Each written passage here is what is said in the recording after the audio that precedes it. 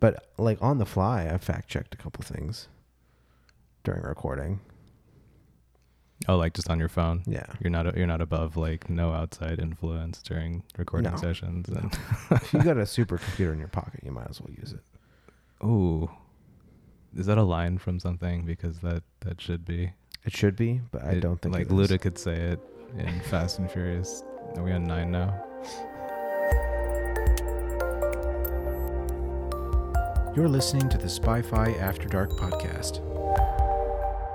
Welcome to Spy-Fi After Dark. I'm here today with my friend Chris. Say hello. Hello. Hi, everybody. Chris is a game designer. By game designer, I mean escape room game designer. Hey, I'm getting a label. You're getting a label. I'm getting a label. Is this a monument for you? Is this the first time you've ever been labeled? Well, no, like someone recently found my LinkedIn page and they're like, why does this have nothing in it? And I'm like, well, I literally forgot the email that I registered it under the day after. It was an assignment in our like first master's class. Like, you're going to need a LinkedIn when you grow up. And we're like, yeah, sure, whatever. And so we just kind of... I mean, it's not terrible advice, but you certainly forged your own path. Oh, 100%. You co-own escape room, right? Yeah. And you've run a number of other ones throughout the valley. I was at 2 of them today, actually. That's kind of why we're starting so late. Okay. All right. So yeah, but you went to school for game design, specifically educational game design, right?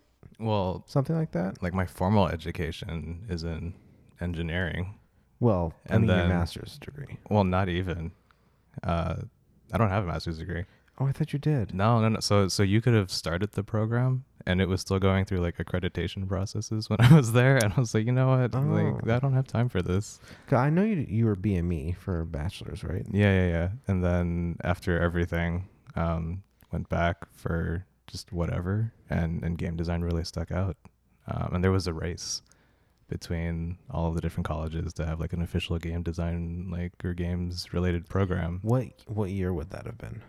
Geez. It's like 2013. Okay. No, it was 12. 12. Yeah, it was 12. Yeah, because I was trying to do the BME masters concurrently with this, and then I lost faith in the first program, and the second one wasn't like real yet. So I took what I needed out of it. From what I've heard about the BME program, it was kind of a clusterfuck. Oh, we can swear on this. Yeah. All right, right on. Yeah, I'll agree with that. That's how I may have encouraged it. Oh yeah, being a year ahead of Alex really 2 years ahead of Alex. A lot of the things that happened to him and his peers were very briefly like debated over by our generation. I see. And so like I had a vote. But you missed it. Yeah, largely. Okay. Well, that's good. Yeah, so 2012, 2013, that sounds right, because that's around the time I was applying for college. And around that time, there were a bunch of new game design programs popping up. Yes. Yeah, and I was TAing for some of those. So if you had taken them immediately.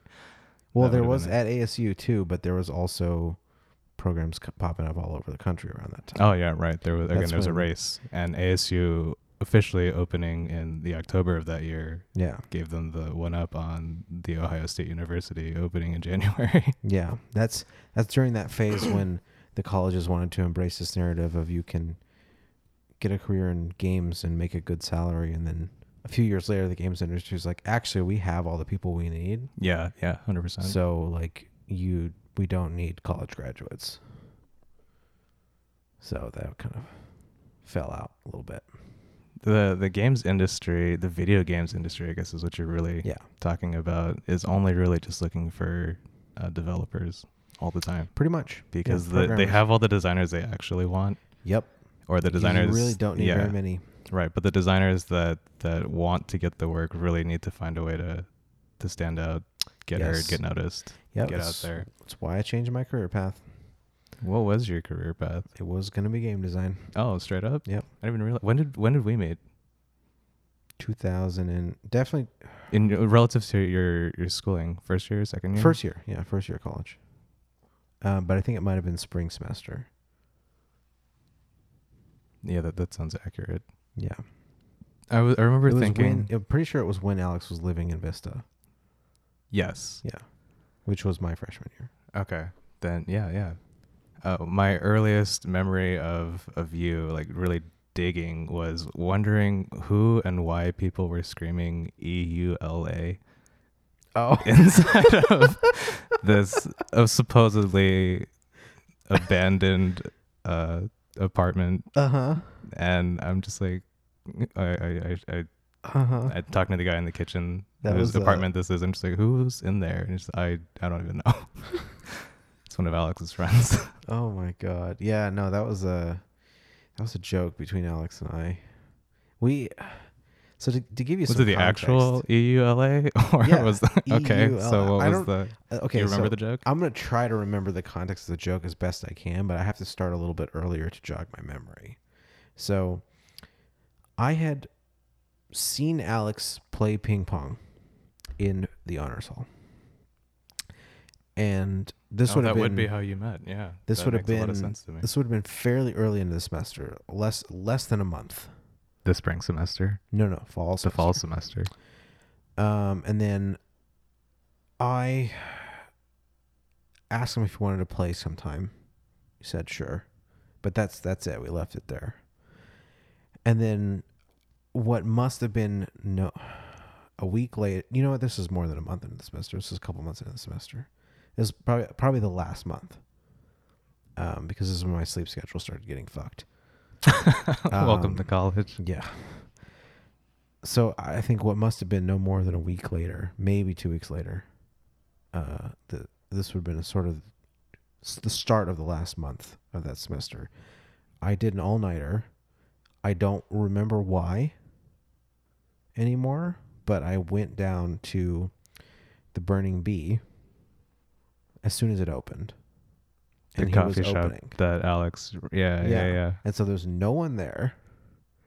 And he made me coffee and we just talked and we ended up like doing stupid voices and coming up with stupid jokes like in the span of 3 hours. Like instantly. And then... So your origin story is just a two-hander in a coffee shop? Yeah. Yeah. That's pretty really much cool. it. And it was a mix of sleep deprivation inducing much more humor on my end and probably the same on his end, realistically. He is really high functioning on very little sleep. Yeah, but I think it's just that he's always affected by it. You mean like he has like a sleep deficit that's like warped his... Yeah, like it's not so much that he's high functioning at a sleep deficit. It's that he's been at a sleep deficit for so long that we just don't know what he would look like if he wasn't at one. Oh, that's fair. That's fair. That's just a theory, though. I think because he laughs easily, and I think his like humor threshold is influenced by being in a constant sleep deficit. Okay.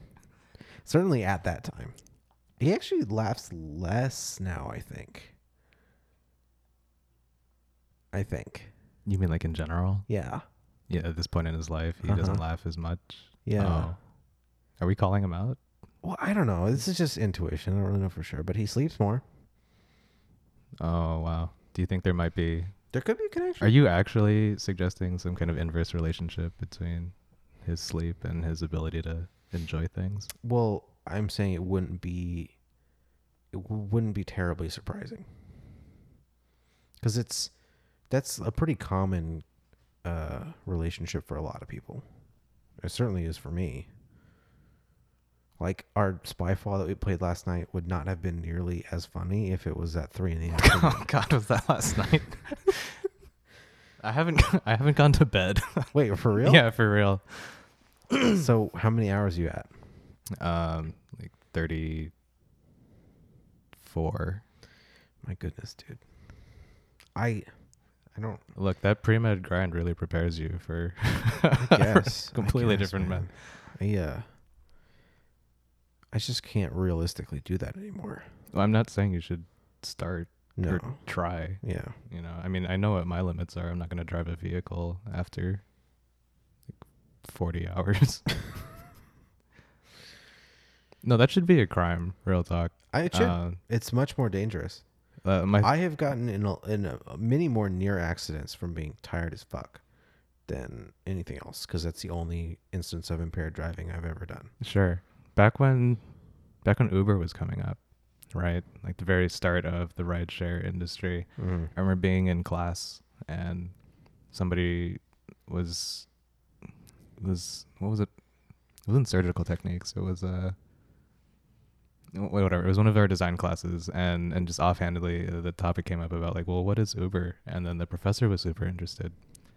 And then the rest of the like 100-minute session became an exploration of like what is the impact of surgeons having access to on-demand rideshare services before and after, or in the middle of an emergency, not having to worry about that mental tax of getting into a car and going from home to the hospital and just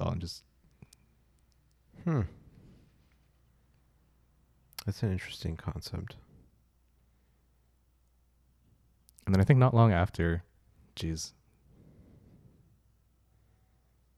they used to play the Grey's Anatomy show like nonstop in the design studio on one of the computers. We just burned it as a station, and it just became a permanent just viewing station of every episode that ever just going through the seasons. Yeah. And then looping back to the beginning. Right. And there's an episode where like there's a road accident, and it's caused by one of the doctors driving impaired, and we're just like, wow, did somebody set that up? I don't remember the stats, but you're right. It's actually a lot more dangerous to drive excessively tired. It's startling, the difference to like drunk driving. Oh, agree. It's actually it's a lot more dangerous. Like, yeah. I think it might even be like a factor of two-digit factor. There are people who get really used to being impaired when they're doing certain things. Yeah. Right, but nobody is trying to master drunk driving. Yeah. The problem also, well, particularly with sleep, tired driving is just boring. Oh yeah, I've found myself autopiloting it. Yeah. And I'm more okay with it now, but I know I shouldn't be. It doesn't keep you engaged. Like I found for me that the worst is if I have very little sleep. Either if it was an all-nighter situation, or we're talking like several days of sub 6 hours in a row, which sounds like a lot for some people, but it's not much for me. I'm looking at you. I know some people look at me crazy, but this is normally a safe space, and we're in your home. But I'm looking at you as you complain about 6 hours of sleep. It actually won't get too bad at that point. The all-nighters where it gets bad, but like the mid-afternoon is the worst for me. When it comes to like attention ability, for some reason with my energy flow, like the morning. Well, when are you waking up at that point? Like those days, like where you're dragging at like 3 p.m. Like when are you waking up? Let's say like 9ish, 8ish, something like that. I remember reading in a coffee table. It wasn't even a coffee table book, but like so I had an aunt who was a medical professional, and she would have like just science journals because she's a nerd. And when I was staying at her place, I would just be able to read them. And I remember being obsessed with this journal right in my hands of sleep studies that had been done in like the late 90s, early 2000s, and of course I couldn't understand like maybe half of the copy, just how technical it was.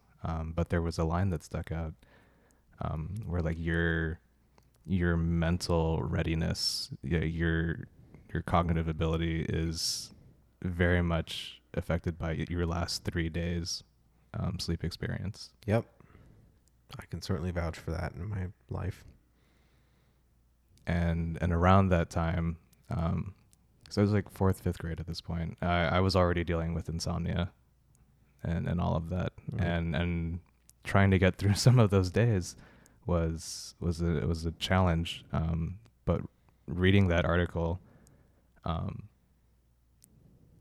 it sort of felt like there was an opportunity to explore that.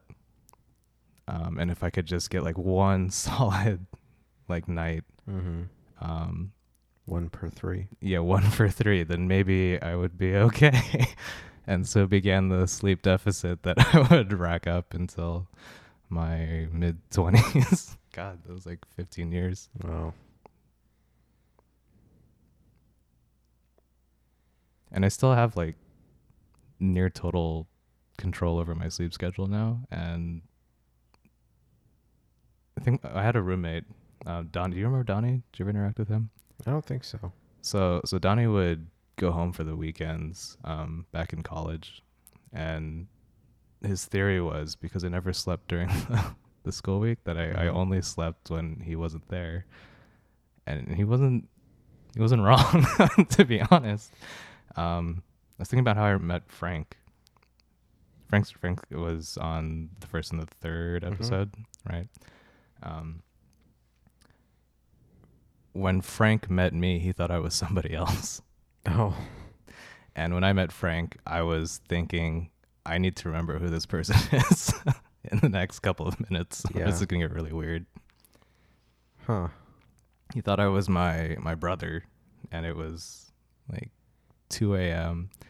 and someone had set up a projector in the college, Okay. and they were not far from the Burning Bee, actually, and they were playing Marvel vs. Capcom, and Frank had like demanded a rematch, and I'm looking at this guy going like, I very well may have played this person at some point in my life. Yeah. And it was a relatively new game, right? I'm just thinking like, I played a lot. I couldn't remember who he was, and I thought maybe I could remember who he was based on how he played. One of those like, like the way of the fist situations in a modern world. Like, this is how I'm going to understand this person. And it's not a terrible theory. No, yeah. I mean, I think it's true. You can absolutely find ways to express yourself in games with significant decision making. Yeah. And customization. Yeah. Right. So even just the color sets, I had zero memory of this guy. So it took me like a couple rounds before I realized, he must think I'm my brother. So I queue up with my brother's team, and he's like, that's what I wanted I see. to fight this whole time. And I don't know how to play that team. So it was our closest match. But coming out of that, I felt like I had earned, or rather I had, in his eyes, I had earned his respect without actually putting in the work. Okay. Yeah. And I wouldn't see him for weeks, right? And he would be walking through the dorm one night, and then he would see me coming out of my room. And then this is how we like really met, because at this point now I remember this guy. And like not 5 minutes later we're like in my room, we're going through my comics, we're talking about so many things that I would not have known about him from his gameplay. Yeah. Right, because I think he was drawn to that game not because he enjoyed, let's say, the mechanics of it. I feel like the cast of characters. Yeah, because he's clearly like proficient in fighting games, but that didn't feel like a game that he grew up playing or was putting in the work. Fair. I think he just really wanted to play Street Hawkeye, Fighter. and so was I. Yeah. Granted, I don't know if I've ever played Street Fighter. I'm sure I'd be garbage at it. When I tried to teach you Injustice, yes, you had told me you had never played Street Fighter. Yeah. So if you haven't played since then. Yeah. So I haven't for sure. And that was 4? No way. Not 4. Well, okay, so Agent Carter was on TV. No way. Hold on. Not 4. I think it was 3 years ago. It was at Alec's house. Alec, not Alex. Yeah, yeah.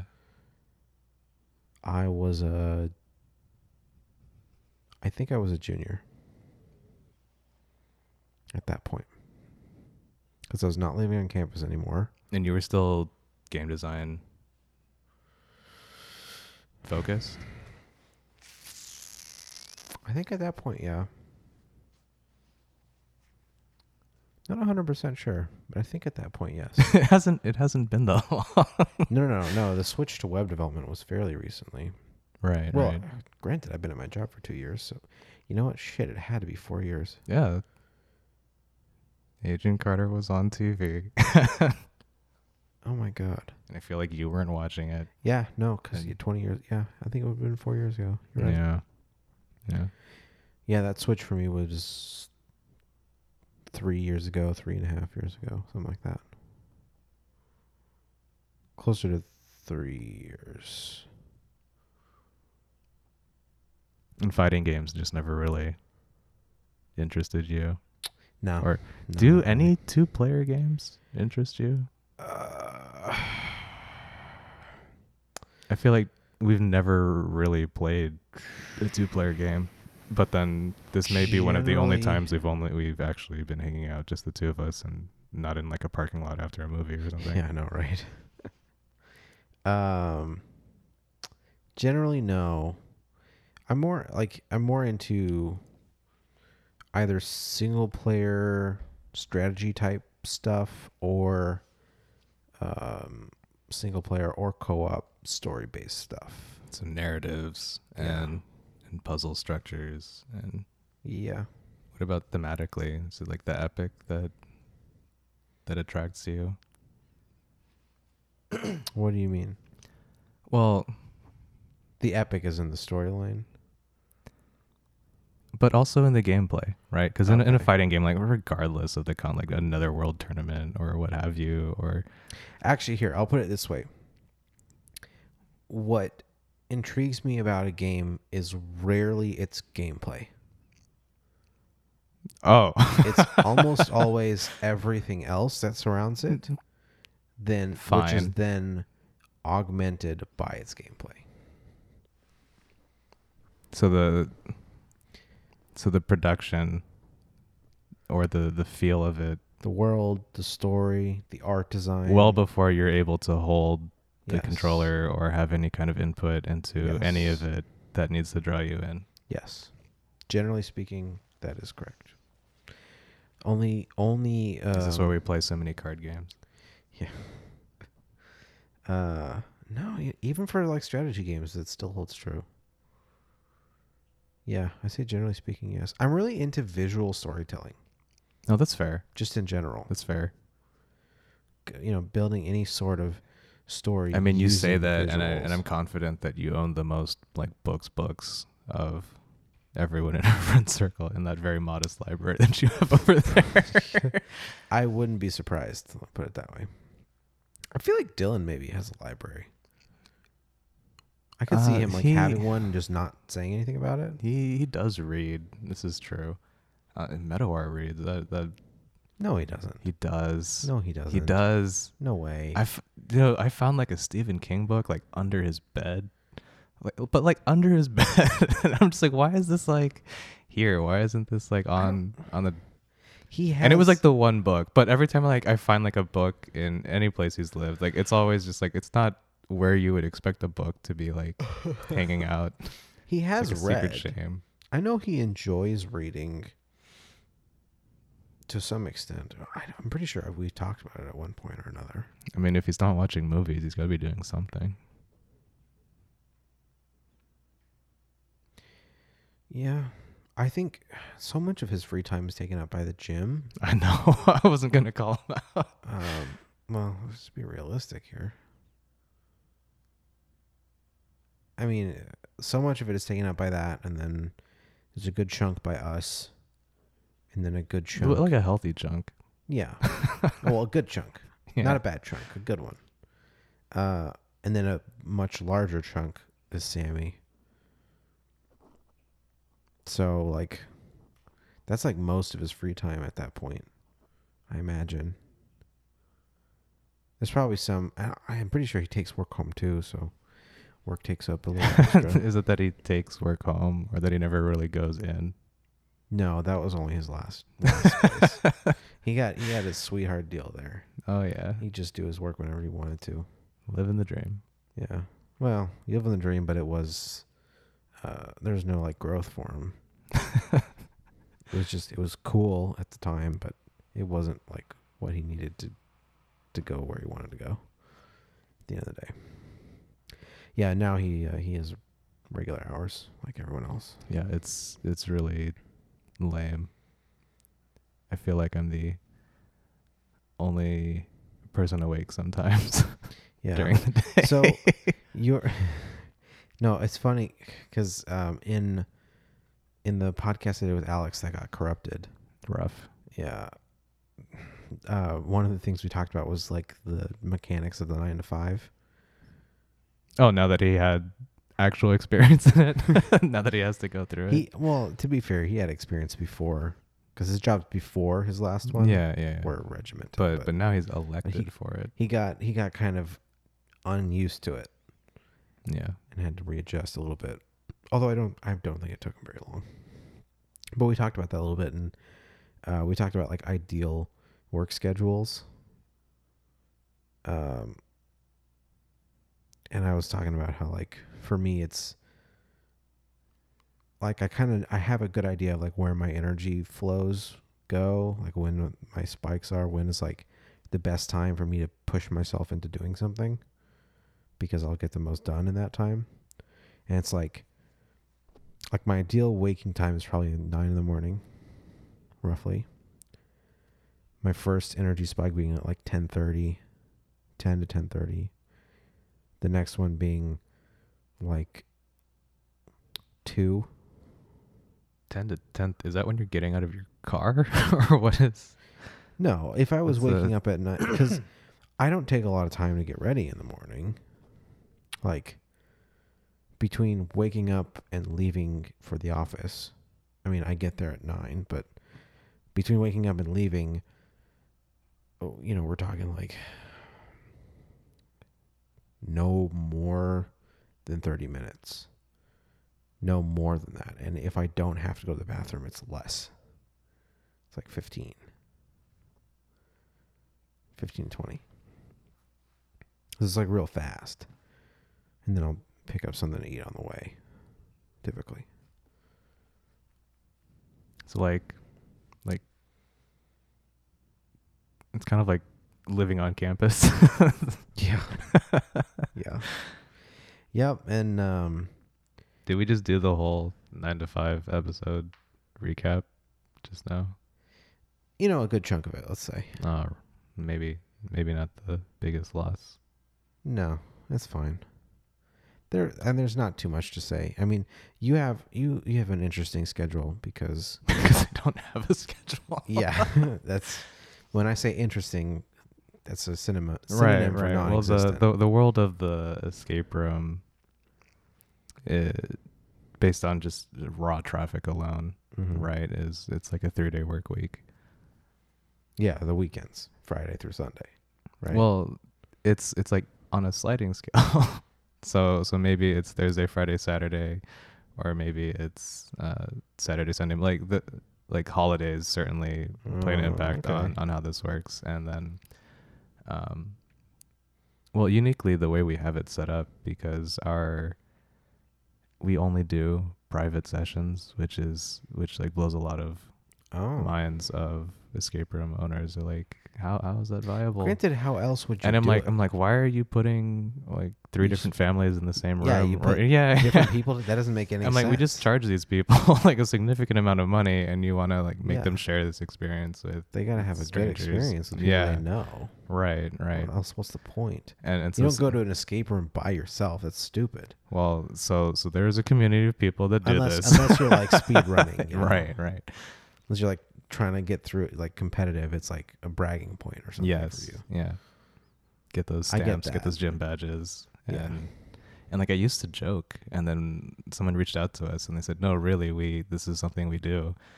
would you be willing to, stamp these passports as they come through? Yeah, certify completion, success. Great. It's like, wow, that's okay, awesome. Yeah, I'm here for you. But really, a lot, like our business, because of that restriction that we place on ourselves, it means that we're dealing with like corporate teams or larger families like during the week. But you're open. You're open all week. We're theoretically open like every. But it's all booked day, in advance. Yeah. And so then if someone's on site, then if you want to take some walk-through traffic, one, it's walk-through traffic. That's insane. Previously there was no reason to walk through this complex, but now that we have like the best cookies in the world being made next to us for 14 hours a day, there's some random traffic on that side. Okay. But yes, escape rooms don't seem like a very walk-in friendly business. No, so the experiment in the last couple of years is if your franchise is big enough, can you set up in a mall? Yeah. One, like if your malls are still alive where you are, that's great. Then maybe give that a shot. That just seems like a waste of time. Yeah. Just set up in a much cheaper area. Yes. Oh God. Market online. Maybe throw up some physical signage somewhere if you want. Right. Well, when you compare that, this space at the mall is say 7 times more per foot. Yeah. A month. Very expensive. And the spaces are 3 to 4 times bigger by default versus other proven viable models. Then you really need to be churning out those numbers. And again, this is why it's an experiment. Right. You really the biggest places are trying it. You really ought to be in like a warehouse district, Yeah. It's like, what am I going to do with these storefront windows? A low crime area that's also industrial and cheap, Yeah. Ideally. Yeah. Or even like, you know what would be great is the second floor of those outdoor shopping center type setups where they have like first floor like restaurants and stuff, and there's like a second floor that's I get what you mean. Yeah.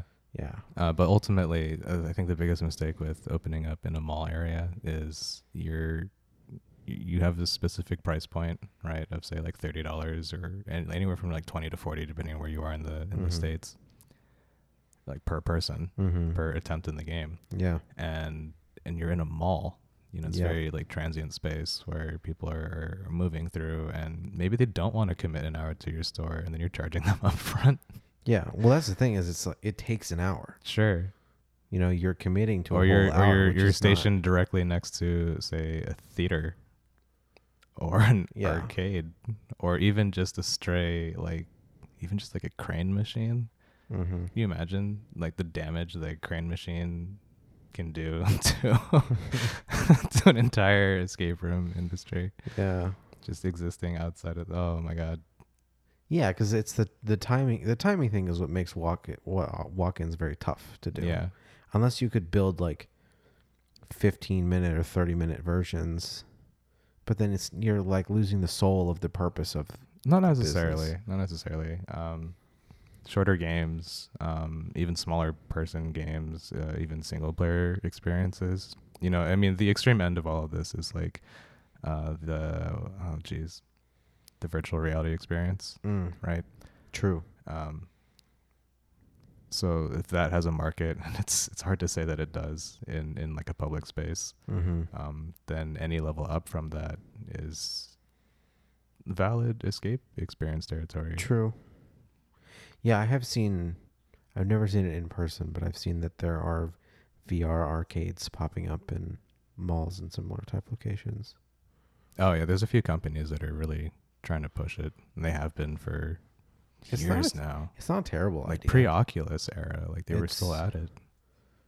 Yeah, it's really actually not a terrible idea because the commitment you're asking is much more reasonable. It could be 15, 30 minutes. Yeah. Or it could be longer. The person gets sucked in, because it's VR. Just the search for a whale willing to stand there for 2 hours behind a curtain for several hours. I could see it. See it happening. Yeah, and then maybe you also sell the equipment proper. Yeah, someone like went to like get a shirt at Banana Republic, and they're just like, "Oh, VR, this is interesting. I'll pop in for 5 minutes," and then like 3 hours later, they're like, "Shit, Now I don't have any money for my shirt. Well, I just want to be clear that nobody looking for shirt of Banana Republic is also looking for making up some man scenario. Rough. So as far as escape rooms go, obviously you say your work week is mostly just a few days, but are you like available to run games on any day just based on schedule? Yeah, absolutely. I mean, you try to staff regularly. I mean, you can, personally. But, in this case. yeah, I have to flex. There's also the distinction that when say multiple groups pop up at the same time, because you've allowed that to happen on a weekend or a high traffic day. Multiple operators. Right, yeah. Maybe they are overwhelmed, or there's something happens that needs to be repaired or addressed, or just something happens that's outside the normal realm of the game, right? And you can't really, you want to believe you can train for a number of potentially relevant scenarios. Yeah, I imagine it's tough. But when somebody's water breaks and you're just like, oh, okay, that was the first game of the day, and now we have to adjust for all the things that could be happening in the rest of the day. Like that's the extreme end, and you hope that never happens to you again. Yeah. But well, I guess what's more realistic?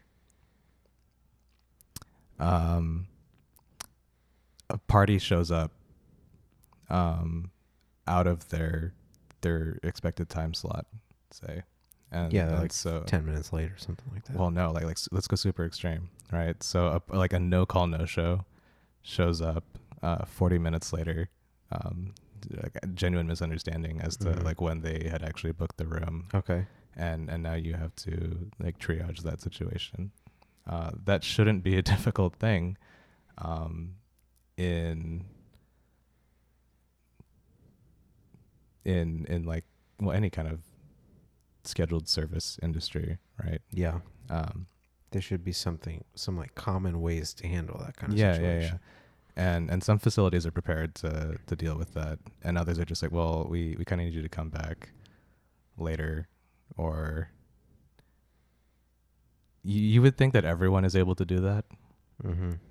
But what I'm finding in research is that in actuality, any kind of like fuck up on like the party's end is just like, you just default, you lose your investment in whatever you have, because these places are too busy to try to work in an emergency scheduling for something like that. Yeah, because someone else has the room for the next hour. Yeah, and if you've and you need 30 minutes in between. Right. And I don't want to bring this up because like in the context of a mall, right?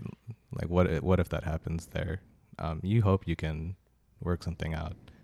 And if everyone's here like on a whim, then yeah, that's probably the case. But if you're an event center, which is ultimately what most of these escape places become, it's like a venue, like you scheduled like a ballroom, say. Yeah. And then you expect to have like the 2 hours there for whatever you're trying to do. And if that doesn't happen in that schedule, well, you scheduled this like a month and a half in advance, and people drove out or accommodations were made, or and I hate it when this happens when 30 people Uber into your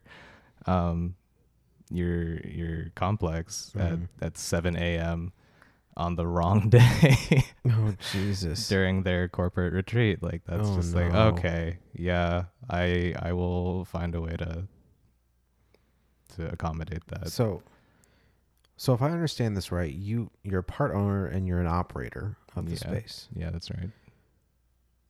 Your job, I'm assuming, primarily is just running the games, fixing stuff in between games, keeping the space tidy and whatnot, right? Something in that realm. Plus also like building the games, adjusting the games, and designing the games. Yeah, a lot of these are because we have such a lead advance on our larger groups, especially. You can kind of customize these for the intent of the party. If there's some kind of say performance assessment involved in all of this, and somebody wants a write-up or an accounting of certain players in the room, these are things we can do on site, uniquely because of like our backgrounds. We were able to like come up with like a standard for all of this, and without having to like release footage, say, or like anything that would require significantly more production than just like a formal report the day after to whoever higher up wanted to see it. We're able to do things that most places don't care about to do, or it's absolutely not in like the mainstream escape rooms are just entertainment centers, right? And they understand that for just about everyone, no one's really here to play your game. They're just here to spend time with each other. Yeah. And thank God they understand at least that. Yeah. Right. But there are so many other applications of games in general, and especially escape rooms that you can offer, that you can explore. You wanted to design games, but you didn't want to just develop for anybody, right? You knew what games you liked and what kind of messages you wanted to promote in those games, and there's a range of experiences that you can absolutely promote in an escape room. Some places really like to jump into like the horror side of things, right? And so instead of really an escape experience, it's a suspense experience. It's a shared, group trauma, if you will. What do you call it? Like the haunted house experience, or but not like the Disney haunted house, but like the terror. Yeah. Is something that they can lean into. They'll, and then these are the same actors who are at those seasonal or high profile events, right? Because this is their passion. The theme parks. Part of the rise of escape rooms, how quickly it came up in the States, was how on board some of the set designers were in haunted houses. And in fact, the early conventions for escape rooms were not standalone events. They were piggybacked side things on haunted house sets. And so you like not like a Spirit of Halloween haunted house set, but no, like we're gonna restore this property and get new parking permits to accommodate people coming through this area, and licenses to mess with them. That makes sense, because I think the first time I was ever exposed to escape rooms was a horror escape room. Not one that I did, but seeing someone go through that. You were watching them a YouTube somehow? video or something like that. Yeah.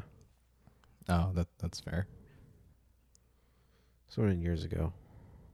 I have done a single escape room in my life. Have you really? I honestly thought you hadn't played any. No, I went with it was a company thing, Team Builder. Oh, this was out of town? Is that right? No, this was in town. It was in Oh, okay. Mesa? No, Alex Chandler? told me about one. Yeah, I think he's the one out of town. I saw that photo. Yeah, no, the one I did was with coworkers. I think it was in Chandler or Gilbert. I was Gilbert. I think it was Gilbert Escape Room. Yeah, sure. Or Gilbert Escape or something like that. That's the one I did. Do you remember the theme of it? It was oh my God, I think I'd recognize the picture, like the poster, immediately. There was definitely it was like a robbery theme, like a diamond robbery or something Some like that. kind of heist setup. Yeah. Sure.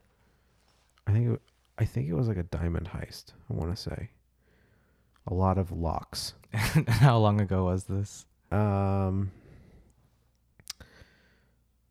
Okay, so this was the old marketing team. So this would have been maybe about a year ago. Sure. Well, ultimately, so it doesn't matter to me, but this is one of those things that upsets me. about when people say like, yeah, I played an escape room, Mm-hmm. I guess, with a corporate or whatever the context was, and they can't remember the experience. They don't have like a memory that stuck out to them, if not about the set or the design of it. I can actually remember most of the room. It's just hard for me to Sure. translate it. Sure, you're right. Yeah. Right. Like to put it into words, is is very difficult. Yeah, there are a lot of different locks with different types of combinations. Sure, but do you remember like the conversations or the interactions that you had with? This was with the marketing team back then. Yeah. Like not having moments Not that you can much. remember, that you can pull, Yeah, not that you could have much. like bonded over or talked about, joked about with the people that you played that game with. Like this is it's like a one-time experience for a lot of people, and if you don't like remember anything about it, and what did I say earlier? Like people aren't really here to play your game. Yeah. They're here to like hang out with each other. Yeah, no, I think it's more of a function of the team. As far Right, as, because you didn't remembering the really experience. all elect 'Cause to be actually there. the You were set- told set to go was there pretty for. cool. No, it was optional. You didn't have to go. Oh, I okay. wanted Yeah, to go. that's great. Yeah. I chose to go. I would have loved to do an escape room. Yeah. For sure. Yeah, no, but we had the VP of marketing on my team. I know the dynamic. So yeah. that I think that threw everything off a little bit. Sure. And he was a very brash guy. That's very Chicago Oh, okay. kind of guy. So yeah, I think that threw off the vibe a little bit, maybe. You've been in an escape room. You can say that. Yes. I don't think you've played an escape game. Perhaps we didn't win. We lost. Oh well, regardless, like we make the distinction. We were kind of close though. Yeah. Well, it's super important to any designer that the people that end up like using or being exposed to whatever their product or design, Mm-hmm. have some kind of opinion about it or get to like, even if it's not. That's how you organically build customers over time. Sure. And it's kind of a ego thing too, pride. Yeah, to be fair, but when there is no opinion after it, right? Like a person just knows that, like, well, according to like my calendar and all historical like checkpoints I can refer to, I have been in an escape room. That's a design fail. Right. That's a fail on so many levels. Yeah. And you were there for a work thing, and so I'll give it a pass. Like I wouldn't count that against the designer or the team that ultimately ended up presenting that game to you, right? But can you imagine that reaction in any other like entertainment industry? Like, yeah, I went to this Marvel movie, and I know I went. Yeah. It would be a sign of a mediocre product. Yeah, and you're like, and how could people like get addicted to that or really fall in love with this hobby? It's a suboptimal first experience. Yeah. And for a lot of people, as much only experience. Yeah, it's their only experience, and I hate that. That's true. I hate that so much. So how much of your traffic is corporate gigs versus non-corporate gigs? You mean like by game or like by head? Like, how do you want to work this out? Let's say by run. Yeah, okay, sure. It's about 1 in 4, 1 in 5. Is corporate? Yeah. And they're not always like at the level of, like, we need to book the whole store for like 30 some people, but like even just like a team of like 5 or 6. Yeah. Right. Like if Shutterfly wants to come through and it's just like their immediate team. Yeah. So our group would have been 15-ish. Right. I think they split us into 3 groups. And you just played the 3 different games simultaneously. Yeah. And then because they had 4 running at the time. So my question is, was there a moment where you all, not you all, but just some of you from one game went over to talk to another team from another game about the experience they just had? Outside of like gloating, because apparently you didn't get out. No, we lost. Did anyone get out? Did anyone succeed, I should say? Oh my God, I don't remember. And you can't even remember that much, right? Like just a binary, did you win or lose? Like, can't even remember that. I think that's super mediocre. Think one team won. I think. But I'm not 100%. That's like an 82.7%. Sure. Yeah. So I have very high standards for just about everything that I do. That's good. That's right. how you should live life. And so like when there's that one person in the group that's like clearly just not feeling it, and maybe you never could like reach that person through your escape experience, or maybe it's because of the party that they came in with, or whatever outside factor that you couldn't control. Like you have to let those go, right? But when like a whole group, and I'm not saying you represent everyone in that party that played. If none of them, say if they were all out here, and they gave the same kind of description as you did, and it's only been a year, right? That's a clear fail. To me. And I would never allow that to happen again. So from the experience, I think part of it for me is I expected to be a lot better at it than I was. Okay. What was your contribution? Can you remember that much? Okay, so there was a step towards the end that I was primarily figuring out that everyone else was actually struggling pretty hard with. It was a geometric puzzle with pieces of paper that we unlocked throughout solving the other puzzles. So you found these in pieces. Yeah. So this was kind of meta puzzle. The culmination of all that stuff. This was, I think, if we had solved it fully, that was the last step, if I remember correctly. Okay. And we were like 80 or 90% of the way there. And it was a bunch of triangular pieces of paper. But you did have all the pieces you need at that point. I think at the end we did. Sure. Okay. Okay. So the triangular pieces of paper with marks, like circular marks with paths between them. So you have to like line them up and create the shape, which mapped to something. I don't remember the details of it. But I was like lining them up, and it's a very visual intelligence leaning. And then I did find the code for one or two of the locks, and then I think I had seen something that somebody else needed to know that I thought was going to be something that we needed, but like it wasn't clear. And then like 20 minutes later, we actually needed it. Hey, something like that. I think I did that a couple times, and I found some of the locks that are not immediately obvious. They're kind of like slightly hidden, like you gotta like look through a door or something to find it. So I found some of those instances. And you felt that your presence in the room was a positive factor overall toward your group's success. Like that clearly that's what's coming off here. But did your presence in the room contribute positively to everyone else's experience in the room? That's a good question. And really, that's what a team builder should probably encourage. Ideally, yes. You should feel needed or essential. I do think it did help with some team building. With a couple of my coworkers who were in the group, who I already kind of knew and kind of liked, so we just kind of became a little closer as a result of that's important of doing it and then talking about it afterwards when we went to a bar restaurant that was close by. Oh well, maybe that's why you can't remember what happened. No, I didn't drink hardly anything. I think maybe had a beer. Hey, okay.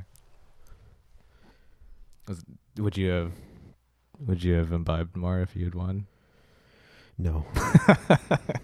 You were still in the presence of the VP of marketing and... Oh, it's just not really my personality anyway. Okay. Regardless of that, he drank more than us. That was the one thing about that night that is quite memorable is he didn't drink that much. So I make it sound like it wasn't. You really don't work there anymore. It really wasn't. No, I technically still do, though he doesn't, but I do. Hey, okay. The one thing that is memorable is he leaked that the company was changing its name to all of us because we didn't know yet. Changing his name? No, the company was changing its name. Wait, is this the same company? I thought you switched companies because Nope. I remember you in one shirt one day. Names. Oh, okay. Yeah, Infusionsoft to keep. Yeah. So, but he didn't tell us what the name was. He's just like, he kind of like offhandedly mentioned, like, yeah, you know, like we're changing names or whatever. I don't even remember the context. And everyone was just like, wait, what? Like, kind of like everyone just stopped and was like, hold on, what? And he's like, wait, you didn't know? Was he covering his tracks at that point? Okay, yeah. There were a couple people there did know, but most of us didn't. Because it was not wide knowledge. It was just senior leadership and directors. That's about it. I think that knew at that point. So what he did tell us is he told us the names that we didn't go with. Oh, okay. So can you talk about those? I honestly don't even remember them. Oh. They were all awful. Do you think this was the best of them? Yes, it was the best Alright. of them for sure. And it's honestly not even close. They were bad. They were bad names. Straight up bad names. I think maybe one or two of them were just like, whatever. But several of them were just bad names. Like that would have been a bad decision to pick that name. Am I going to be your first guest to run off to the bathroom during the recording? Actually, yeah. Oh, okay. You You should put that in the title. I could cut it, I guess. I'm not against First it. cuts.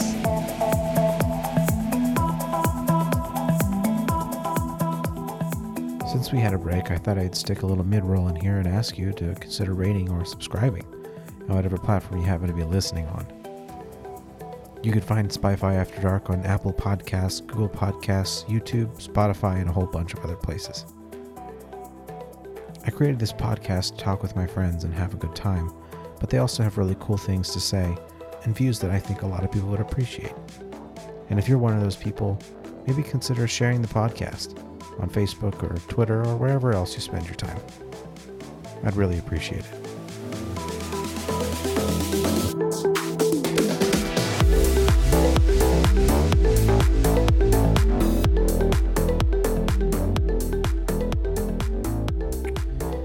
As someone who's drawn into like the world of a game on its production before its gameplay, would the company name change to any of those other names made you less enthused about working where you work? That is a good question. Probably, yeah. Yeah, I think so.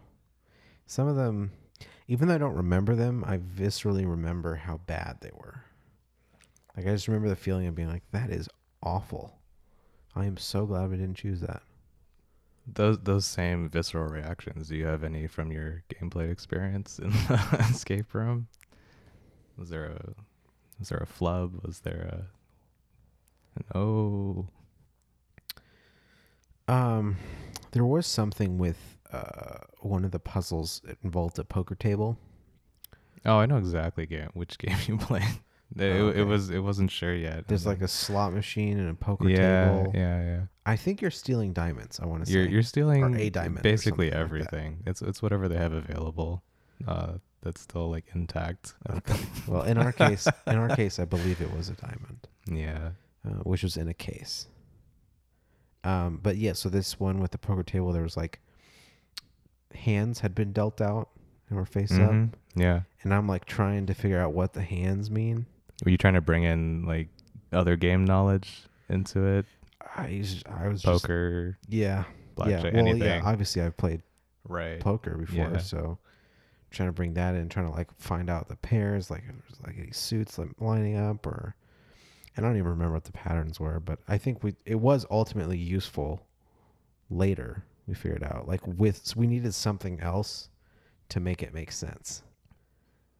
And you remember like all of those moments where like, oh, that thing that we found earlier. Yeah, vaguely. These are the things I that stick remember out to more. you. I remember more the Okay. feeling than I do like the specific Sure. Well, I mean, we hope you don't remember the specific details of the puzzle, right? Yeah. It's all experience based design. I think honestly the shortcoming of that particular game that I played was that it was just too over reliant on locks. Sure. There wasn't enough variation in it. Mm-hmm. And there were like some seeds of really good ideas. Like I loved like using the poker table was cool. And they, there was like, to come up with a combination, you had to look through a dictionary, certain pages, and like certain words were circled or something like that. There were a few like interesting little mini puzzles in there, but it just all went towards combinations to locks, which is kind of like undercut the experience a little bit. So I also kind of know when you played this game then. Okay. When do you think it was? It was in the fall of that year. Yes. I think this would have been fall 2018. Right. Because we changed the company name January 19 this year. Sure. And the company as at large learned the new name in like either late fall or early winter 18. And the team builder would have happened a few months before that. Because our team also learned the name before everyone else in the company. Right. We had to rebrand the website, so. Oh, that was on you. Yeah. Okay. So that's what we do primarily is we maintain the website. The marketing. Or that's what I do primarily. Our department, still a bulk of our work is based on the website. So actually more than just about everyone else in the company, you have had to physically manipulate like the name of your company. Yes. Yeah. So. Yep. I have affected the public image of the company more than the vast majority of our employees. Right. So I can tell when you played that game based on like the descriptions you were able to give me of that room, because that's one of those rooms that fascinates me locally, because they've never rebranded that room. Really? Yeah, but I bring it up because it's had several like complete redesigns. Like you would not even recognize it was the same game if not for, say, like the stickers that are in that room that say like "Don't touch this." It's their company logo. It bothers me that happens without trying to tell people that it's a new game. Wait, when you say rebranding that game, do you mean the game itself? The game has changed so much. No, not the game. Okay. It's still Gilbert Escape Room, right? It's one of them. Yeah. Oh, there's more than one? There are actually. Oh, okay. So I don't really want to talk about any like particular business or like their history or anything like that, but game design, especially in this medium, right? The medium of real life, if you will, can be so dynamic. Mm-hmm. And being able to change a game for a group is great, right? Yeah. But then when you have that data over time to be able to adapt a game for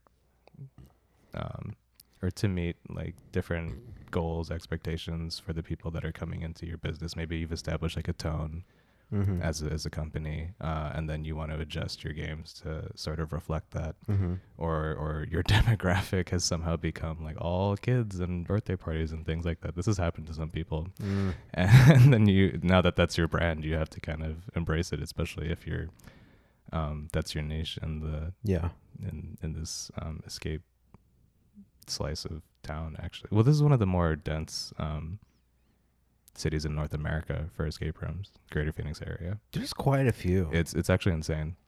And so when some of them get to specialize, that's great. It's actually, if you think about it, it's a really good city for escape rooms. Well, it's a really good city for metrics. Gaming. Because it's hot as fuck for most of the year. Yeah, you know how this works. So you got to be inside. Right. We're all indoor kids. Space is cheap. Yes. And plentiful. And finding big spaces is not hard. And you can find them in areas with decent traffic. And overall, the valley is quite accessible. Yes. But also from like a technology standpoint, right? There's you can also, like, consider that, good like, schools. yeah, and our internet across the state is like higher than average, like, Yeah. by like a wide margin. There's honestly. good general technical aptitude. Right. And so like when people hear and react to like the idea that Phoenix is like a video gaming haven, and they're trying to wrap their heads around that, I'm like, look at all the factors that come into play. Like, it absolutely is A video gaming for haven? video gamings, yeah. And then For what part of video gaming are you referring to? competitive video gaming, a lot of teams will relocate out here. Okay, I could see that. Yeah. And just Because obviously the game there's game development as well. Well, that industry is very not very developed in Phoenix. Sure. What would you call it? Like AAA game design? Absolutely not. AAA is non-existent. No. But educational, mobile, and There's what do we call it now? There's a good handful of those. And like web-based like marketing gaming. Like I hate all of that. Marketing I hate games. specifically like that branch of all of it. Yeah, that's fair. That's all being developed here. There's a few. There's at least a few dozen. Yeah. The only even remotely AAA studio is Rainbow Studios in the Valley. Yeah, that's true. And they're not even close to what they used to be. Funny story, I went to Rainbow Studios in person in 9th grade. As like a school thing? As a summer camp thing. Wild. They went out of their way to provide a summer camp experience. Yeah, they did this for a few years. This in is 2009. Yeah, summer camp was called Camp Game. Camp Game. It's a game design summer camp. That's where I fell in love with game design. I already liked it. Yeah. But that threw me all the way over the edge. And in my case, they had 2 tracks. They had a design track and an art track. Yes. Which was unique for a summer camp experience. And I think after my year, there were 2 literal camps of people at the same. 2 separate tracks, and those were like 2 weeks each. And then after that, there was a 4-week. You could go to you didn't have to, obviously, but you could, if you could afford it, go to do a capstone experience, basically, where you work with a team of people and you make a game, which I did, thankfully. You sure it was called Camp Game? Yes. Was game an acronym? I don't think so. It was run by Ashish. I don't know if you Ashish Amresh. Yes. I was his TA. Yeah. I also had to like straight up unofficially teach one of his classes. That's great. Yeah, no, I in that experience for the design portion, the first 2 weeks, so we were using Unreal Engine 3, which had recently come out as UDK. Wait, hold on. Was that the first year? No, I don't think so.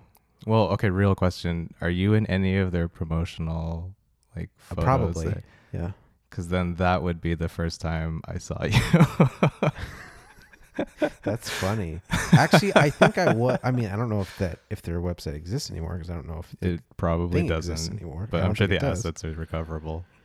But yes, no, I think I remember seeing myself in some of the collateral. Oh wow. Yeah, no. So for the design portion, I won an award. It's one of the best outputs for my group.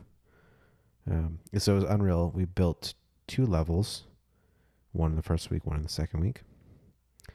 This is Unreal Development Kit, the first like public version of Unreal Engine. Oh, geez, that was awful. Unreal Engine 3. Yeah, and it shipped with like a very light version of Unreal Tournament. Yeah. So we made levels for that. Right, in the level designer. Yeah. So that was great. I won a license for 3ds Max. Oh, right on. Yeah. Did you know that was on the line when you were? Oh, okay. Yep. So in your So now that we have the context of you as a designer in a very short period of time, what were the goals that you wanted to meet that you thought you could use that you really could realize to get to this prize?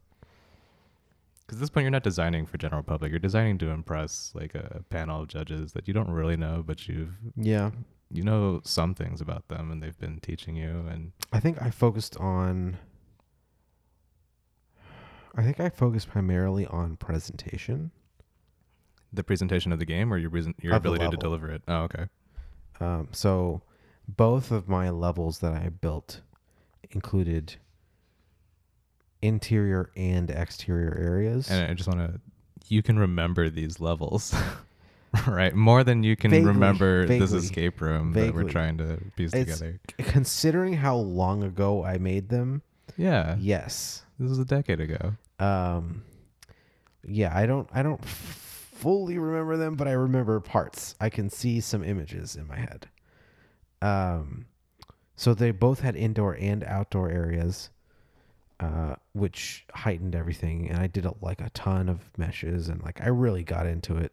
It was probably the best looking. But you were maps. meshing too? Were you in the... No, I wasn't making meshes. But Oh, they came so you with- were firmly in the game design Yes, camp, not the art fully camp. of it. level Okay. design. Yeah. So they came with obviously Unreal had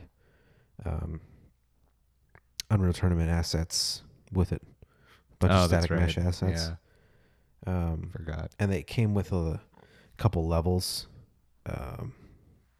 from Unreal Tournament 3. So I used like some inspiration from that and did a bunch of kit bashing, and I think I had the best looking levels from that camp. There was like 3 winners out of like 24 people. But I think I had the best looking ones in my opinion. Were they different categories that they had? No. Just Just best overall. best 3 overall. Yeah. Very cool.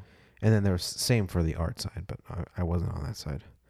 And then I did the capstone, and we made a game called Shadows of Windsor. We had a main character who had a top hat and a monocle, and basically it was a puzzle game. It was a puzzle game where I've seen your game. you have. I've seen your game. Okay. So I knew your work product before I met you. That's hilarious. That's awesome. That's funny.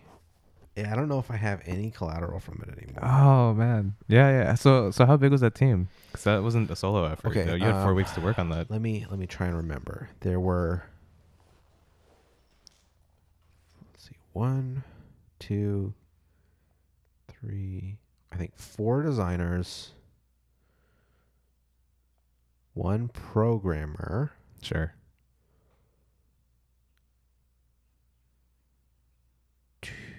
it's either 2 or 3 artists. Were these artists from the art camp? Or okay. I think it was 3. But some of them clearly had, I think, some additional experience. The programmer did for sure, because he didn't learn 100%. that in the camp. Yeah, It was yeah. before that. And then we also got assistance from our TAs. Right. Yeah. One of them is Jeff Wall. I don't know if you ever met him. I think I did. Yeah. Years later, I Wool. Jeff Wool. Wool. Yeah. Yeah, something like that. Yeah. Years later, I got a beta invite for Unreal Engine 4. Closed beta invite. This would have been a year before it was actually released to the public. And at the time, I invited him and Keshov, his friend Keshov, to come check it out. This random side tangent. So yeah, I think it was 8 of us plus the TAs. Primarily. And then Ben hopped in every now and again and helped out with some advice. Mostly it was just troubleshooting.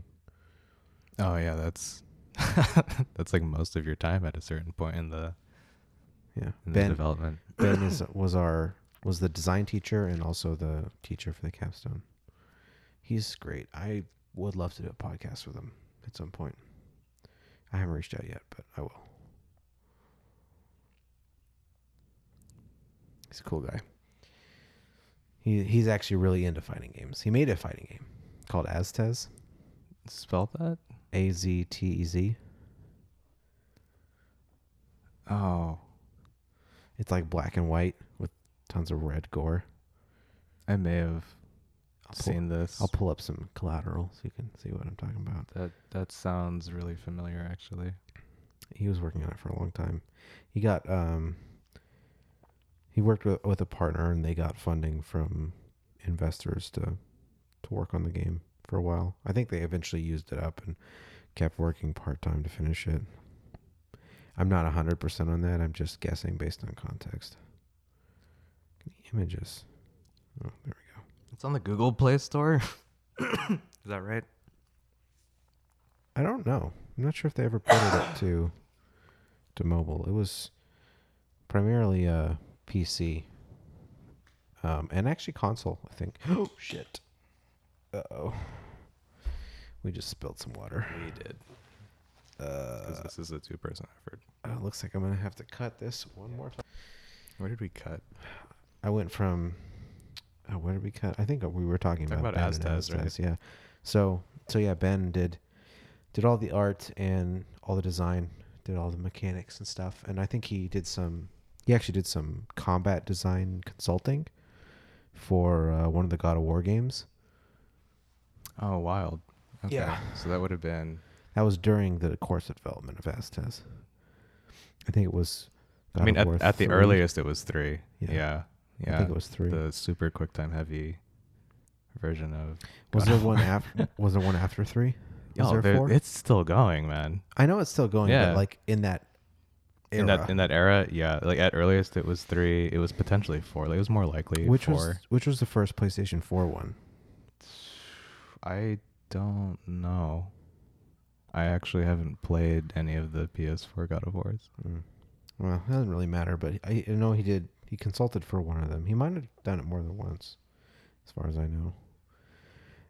But yeah, he's cool. He would have consulted on the interface design more than anything else. Combat design was his. Well, thing. yeah, the.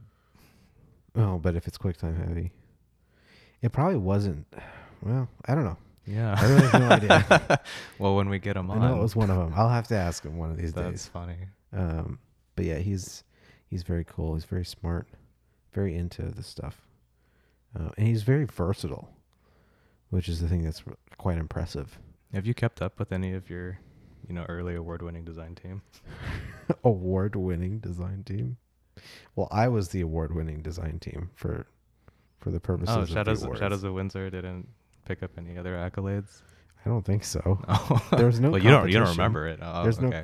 I mean, it's not like it would have beat anything. I mean, if it validates your efforts at all, I did see it in a future catalog. Yeah, that's hilarious. That's amazing. As soon as you were describing that character, I was I've seen these assets. The chicken bots. Yeah. That don't walk. Oh, I didn't know they didn't walk. Yeah, the animations got fucked up. So you had sprites that were animated to walk, and then they. Well, it's full 3D. Well, yeah. They'd done the animations, but somewhere along the line they bugged out. So they were just never invoked. They're just floating. Yeah, with chickens. Sliding chickens. Yeah, with light cones for their sight. Yeah. Yeah. These sentries just patrolling the and area. You have to use a flybot. This is complete so cool. puzzles. Like, I was not expecting to come into this tonight going like, oh wow, yeah, I kind of knew you before you. That's hilarious. That's amazing. That was a really fun. That was my best school age summer by far. You didn't do future game camps after that? I TA'd a couple of them. Oh, okay. Do you have any stand-up moments from? Did you meet any future real potential kids? No. Even just the passion for it. I think I skipped a year. The year TA. after the one that I went, wasn't involved at all, I don't think. And it was 11th grade and 12th grade summers were the ones where I was the TA. And both times is not, because they didn't get as many people.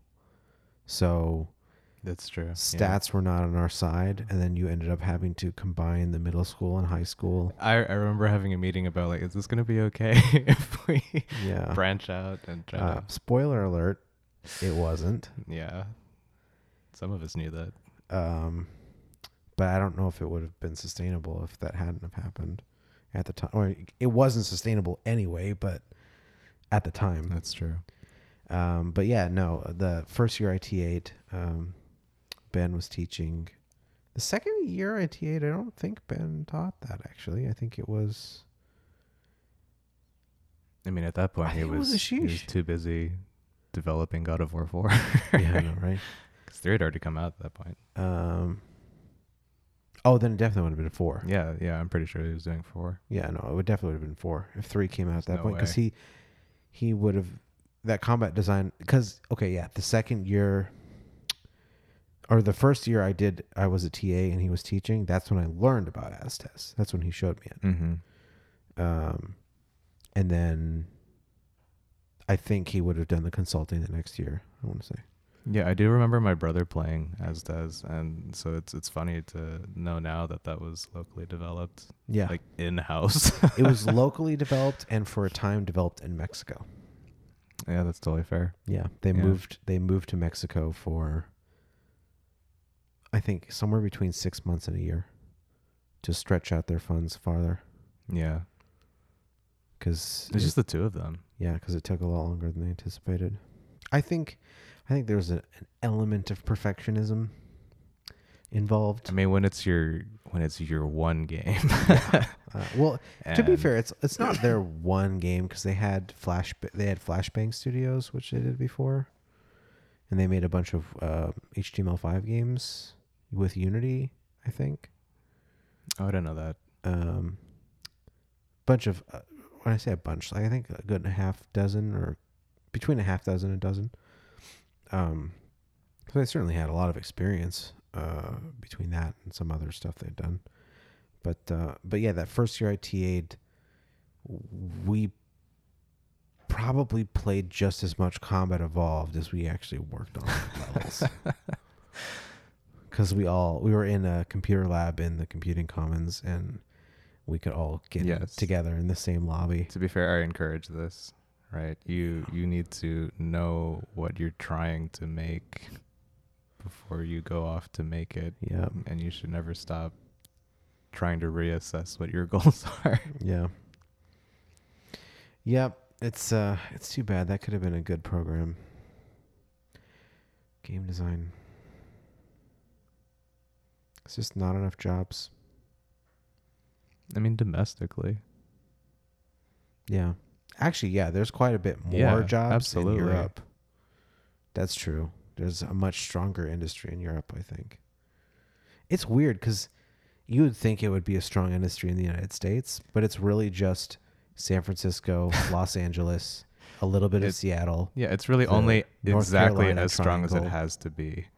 Exactly. Domestically, yeah. And then, is it North Carolina Triangle? Texas, too. There's a fair amount in Texas. A little, yeah. Some amount in yeah, you're right. There's a few AAA and AAA adjacent like stuff. Blizzards in Texas. Yeah, and there's Arcane. One of Arcane Studios is in Austin. Yes. And then there's a large studio that does contract work for the big publishers, like they build DLC and stuff for shooters and stuff, whose name escapes me, but they're also in Austin. Sure. And then there are the contractors, especially in like arts and asset development. Yes. That work for whoever. Yes, and that's in North a good America alone, place. like there's places in Canada that you like answer to. Well, right? Canada is a different story. Canada is a strong industry over there. Yes. Because they got hella subsidies. You got Montreal, you got everything up there. Like if you want to work kind of like a Toronto. Yeah, like I have a friend who has on his resume, he's just like very casually, he can mention things like, oh yeah, like Call of Duties, like half of them. Yeah. Some MMOs. But then when you look at his MMO list, like 7 Ubisoft studios. Right. When you look at his MMO list, though, they're like kind of all over the world. Yeah. Because everyone, really everyone Yeah. wants the same things, which is fine in the context of like environmental Mm-hmm. design, I should say. he's done a number of trees, and I Yeah. feel like Yeah. I feel like at this point he might be the Bob Ross of Probably. video games, Making And happy little trees. he's just not aware of it yet. Yeah. Yeah, everyone wants good trees. Those are good assets. But yeah, I ultimately decided to not go into the game design industry because I just saw the industry moving away from the stuff that I wanted to make, which was single player narrative, first person, third person type stuff. Shooters, stealth Sure. games. Sure. So- At first, like the real death knell is if you wanted to make like racing games. Yeah, that would have been real rough. If that was your passion. Yeah, then And you've you're just got like when two is options. this? Yeah, when is this Ferrari movie coming out? I need Well, no, something. wait, you've got the studio that makes Dirt. You had Rainbow Studios because they made MX versus ATV, but they've been totally redone. Of how since then. informed you are in the realm of racing games. Yeah, This is going over my head. the Forza, Microsoft Oh, of course. Studios, Gran Turismo, and Need for Speed. And there's a few indie efforts too, but that's basically all the big ones. Was it Need for Speed that had a movie? Yes. The It Aaron did. Paul one? Yeah. Yeah. Did that perform? I don't think so. Did it perform well enough for the company to have I doubt it. not regretted? I'm pretty sure they lost money. Oh, rough. I never saw it. If I didn't go see it, you know what I mean? Can we make this the video games to movies episode? Is it too late to transition?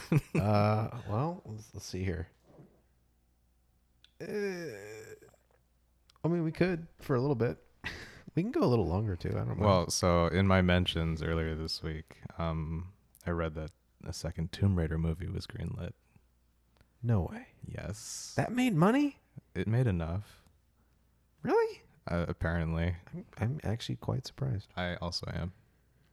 I'm gonna look up the box office for both of these movies. Oh, yeah, we have supercomputers in our pockets. Yeah, I know, right? When you got a supercomputer in your pocket, you might as well use it. All right, so it seems. Oh wow. It's gonna Okay, be so the Need for tagline. Speed apparently had a budget of 66 million, which Just production. yeah, and it says the gross is 203. So they probably broke even. Yeah. Probably not much more than that, but they probably broke. Well, it depends even. on how hard they had to market that. Yeah, true. True. Do you have the domestic versus overseas split on that 206?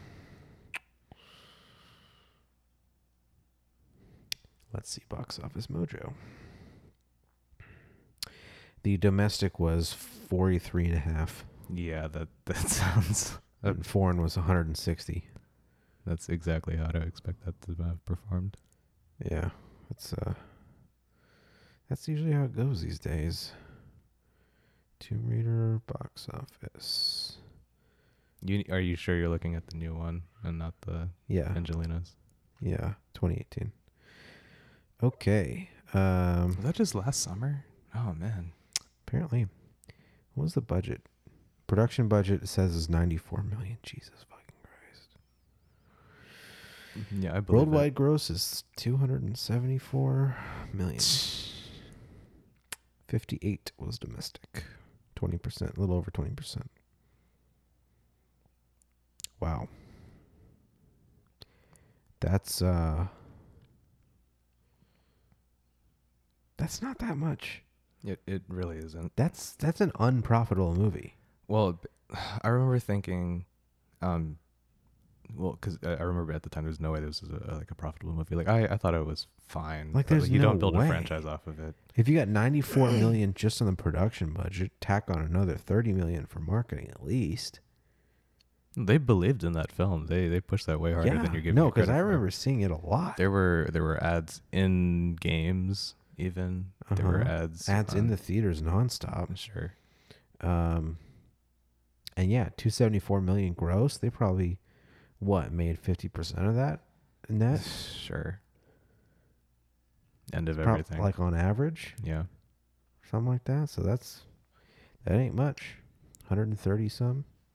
Well, Almost. it was last month. Yeah, I think it was last month that Oh shoot, is it Sony that has the Resident Evil movies locked down? I have no idea. Well, whoever it is, they're going ahead with a reboot of that franchise. See, but that makes more sense to me. Sure, I mean it performed super well, like globally. I mean, I don't even know what the performance was. I'm assuming it was at least okay. Just rebooting And you got a enough 7 film series Yeah. with and you have to remember that film series was controlled by the star and the director and the executive producer and the husband and the wife all being the same 2 people. Oh wow. Right. And to attempt to do that over again with a different team, I think at that point you can just reactionarily announce that it lost money. Well, no, I think they're 2 different studios, right? Well, you have it open right now. Who has a Tomb Raider? It felt like to me that Tomb Raider says distributor is Warner Bros. Well, yeah, but I have to go out of Box Office Mojo because they don't have this information. I mean, I can meet you halfway. I think I can look up Tomb Raider film. It's production companies Metro, GK, yeah, of course it's Metro. Square Enix, Warner Bros. Is Metro a subsidiary of Warner Bros? I think so. But Metro is the studio I remember being connected to Square Enix, so that's why I reacted that way. Predecessors, founded, headquarters, Cubula product, parent, MGM Holdings. What are they? Are they not owned by anyone? That would be impressive. Unique. At that point, do whatever you want. Holy shit. Yeah, owners are Anchorage Capital Group, Highland Capital Management, Solus Alternative Asset Management, Third Point LLC, and Maglin Capital LP. So yeah, independently owned by investors. Okay. Well, interesting. The Resident Evil team ultimately, I think, answers to 20th Century Fox. Okay. So these are unrelated. But yeah, that's kind of what I was getting at. It felt like they were just arbitrarily announcing a competitor to the Resident Evil franchise. No, because Tomb Raider was second. Oh, okay. And there's like at this point in time, there's no reason to try to have to piggyback off of an existing a video game franchise, no less. Yeah. You know the one franchise that I think would make an excellent movie? Is it Uncharted? Well, that too. Have you played an Uncharted game yet? I should have said 2 franchises because that's obvious. That's stupid. And it should be Nathan Fillion playing Nathan Drake. I mean, fine. You saw the short film, right? Did he do a short? You didn't see it? I have not. Oh my god, dude! It's not even that it's like that good, but they're like some. Well, moments, who distributed? Why are there so? Oh, I thought you said Samoans in it. No, I was like, that's moments. great. Like they went out and. No. Okay. It's clearly done at a relatively low budget, but he was having a good time. I mean, he has a great time just being alive. Honestly. Yeah, that is like someone I would love to meet. Oh, he's great. You've met him at one point? Yeah. Comic-Con? Yeah, the Comic-Cons. Uh-huh. Back when I was still VIP relations. Yeah. All the things. He had this gag. Was it the last time he was out here in Phoenix? Or the year before? Where Should pull this a little closer, like this way. Yeah, to help you out. He had this this gag throughout the weekend that he committed to in person and on stage, where he would just like sporadically give away a watch, the watch that he was wearing. What? Right, and he would do it like it wasn't on a timer or anything, but it would be like just far enough that you would think like because you weren't there when it happened last, that this was like a very unique moment for you. Long enough to where you forget that he's doing it. Yeah. I see. So like throughout the weekend, he was just awesome, the watches he was wearing, he would just give them out to people. That's awesome. Also, okay, the other video game that I think would be great is Splinter Cell. Oh. And there's supposed to be a Splinter Cell movie in development. I mean, I feel like I read that. Which is supposed to be starring ago. Tom Hardy. Oh, no kidding. Yeah. So I mean that could be Just interesting. a really smart casting. I have you know what? I'll even give you a pitch for a Splinter. This could be a movie or a game. Like Like roughly when in his career is the Splinter Cell Sam Fisher movie? Yeah, in your okay, pitch. so my pitch, he's this would be like a little bit after Splinter Cell Conviction. Is that one of the ones where he's a rogue agent or a double agent or Yes. I can't remember which ones are which. It's the 2009 reboot. Basically, it's not really a reboot per se, but it's like we haven't made one of these for 6 years, kind of thing. Yeah, I do know this one. I remember. It's, in my opinion, I've only At the played, time it was I've probably only- the best one. I've only played the last two, so it's Conviction and Blacklist. Out of the two, Conviction is better, in my opinion, overall.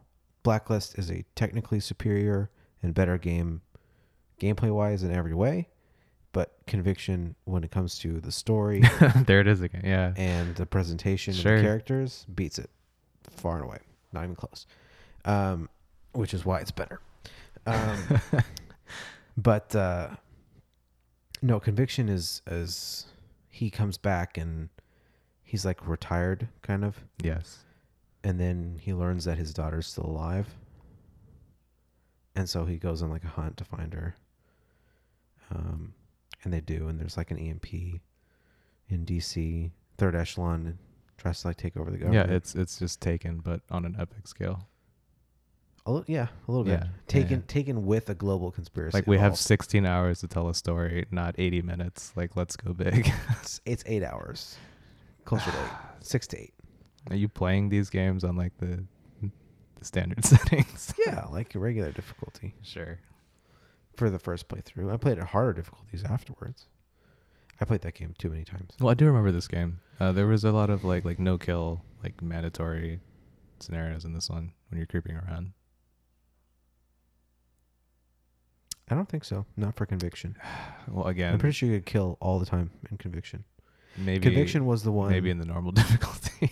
I remember playing the heck out of this game. Well, Conviction, like everything you do is lethal. You don't have non-lethal options. Yeah, So, like, when you I do- shouldn't say non-lethal. I should say like avoiding combat as much as possible. Because like you're as lethal as you are Uh-huh. at the highest difficulty of that game. Most encounters are mistakes. So if you can bypass those, It's definitely tough. Yeah. But it's yeah, you do like melee moves. It was they did canned melee moves.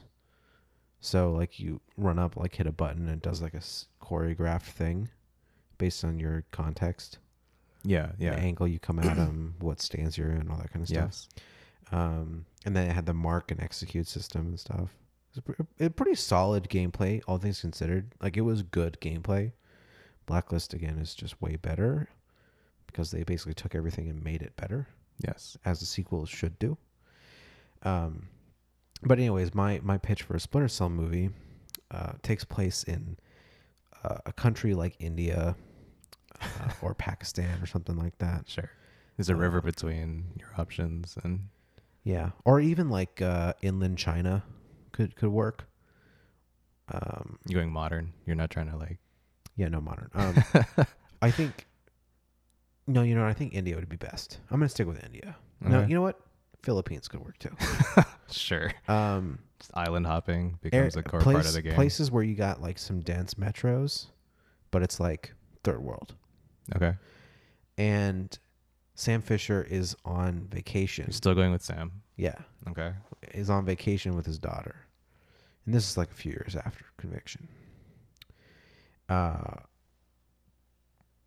And somehow or another man, I came up with this a long time ago, so I'm trying to remember the details here. Somehow or another, Oh, I thought this was on the fly. You've got this this is worked more out. or less on the fly. I have Sure. I have the base idea I came up with, but it's been Was a it while. during your gameplay run? No. Sure. No. This idea I came up with maybe a year ago, maybe 2 years ago. as part of theorizing what Ubisoft could do if they treated the Tom Clancy universe like a proper connected universe instead of Well, like what mistakes are they making? branching out. They're not connecting anything. I mean, yeah. They could. James Bond doesn't connect them. I know, but they could do like Marvel Cinematic Universe for games. It's a huge missed opportunity. Is it though? Because it's a completely different team of people by the time the next game comes out. And But you can have like the same creative heads. Oh, true. Have the same like core story team. Fine, sure. Yeah, Is it? you just find a Kevin But real Feige, talk, basically. are these Splinter Cell games even being directed, say, by the same core team? I feel like they absolutely no, are not anymore. Was Like there his a point in Splinter Cell time that they Conviction were? was directed by Jade Raymond, I want to say. And then Black was. And then Blacklist was, I think, also her, but then she left Ubisoft after Blacklist. Sometime after Blacklist. Did she leave Ubisoft or did she go on another Ubisoft project? No, she I'm pretty sure she's left Ubisoft and she works for I'm not even sure if she works for a major game publisher anymore. I feel like she wouldn't. I think she works for a different, like, larger company that does something totally different. But anyways, with the Splinter Cell game, Yeah, that's or kind of the movie- move when you Yeah, when you no, have I- that kind of power I'll and look you're her like, up. I'm over it. She's one of the few game developers who actually has a name that you can Google. This is true. There's not many. What was the name of the Uncharted She's- director? Oh, I conflated them there's all the time. Neil Druckmann. Well, yeah. Not the original. He's The Last of Us, and then the more recent Uncharted 4. And then Amy Hennig. Hennig. Yeah, Hennig. There's more. There's another one whose name escapes me at the moment. Let's see. Yeah, well, I meant Hennig, the scriptwriter specifically. Yeah. She was with Naughty Dog. Oh, you know what? Jade Raymond didn't do Conviction. I lied. She just did Blacklist. So already, I lied. In Different 2015, she joined EA and formed Motive. She was also to be in charge of Visceral, which got closed, which Amy Hennig went to there you go. until it got closed.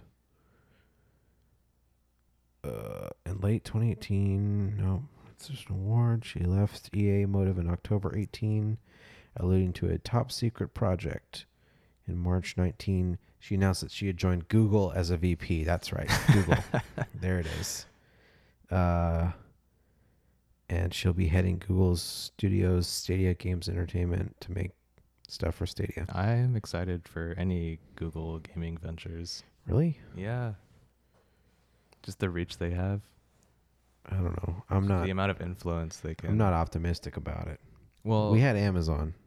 what did Amazon have? Exactly. No, what was like Amazon's mission in terms of gaming?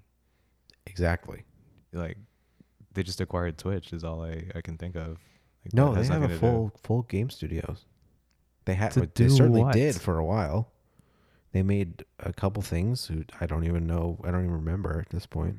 Well, I mean, that's I'm kind not of sure. the Amazon model, right? Get your hands on everything, see they if you have can do anything with it, and then CryEngine. get out if it doesn't work. They bought CryEngine.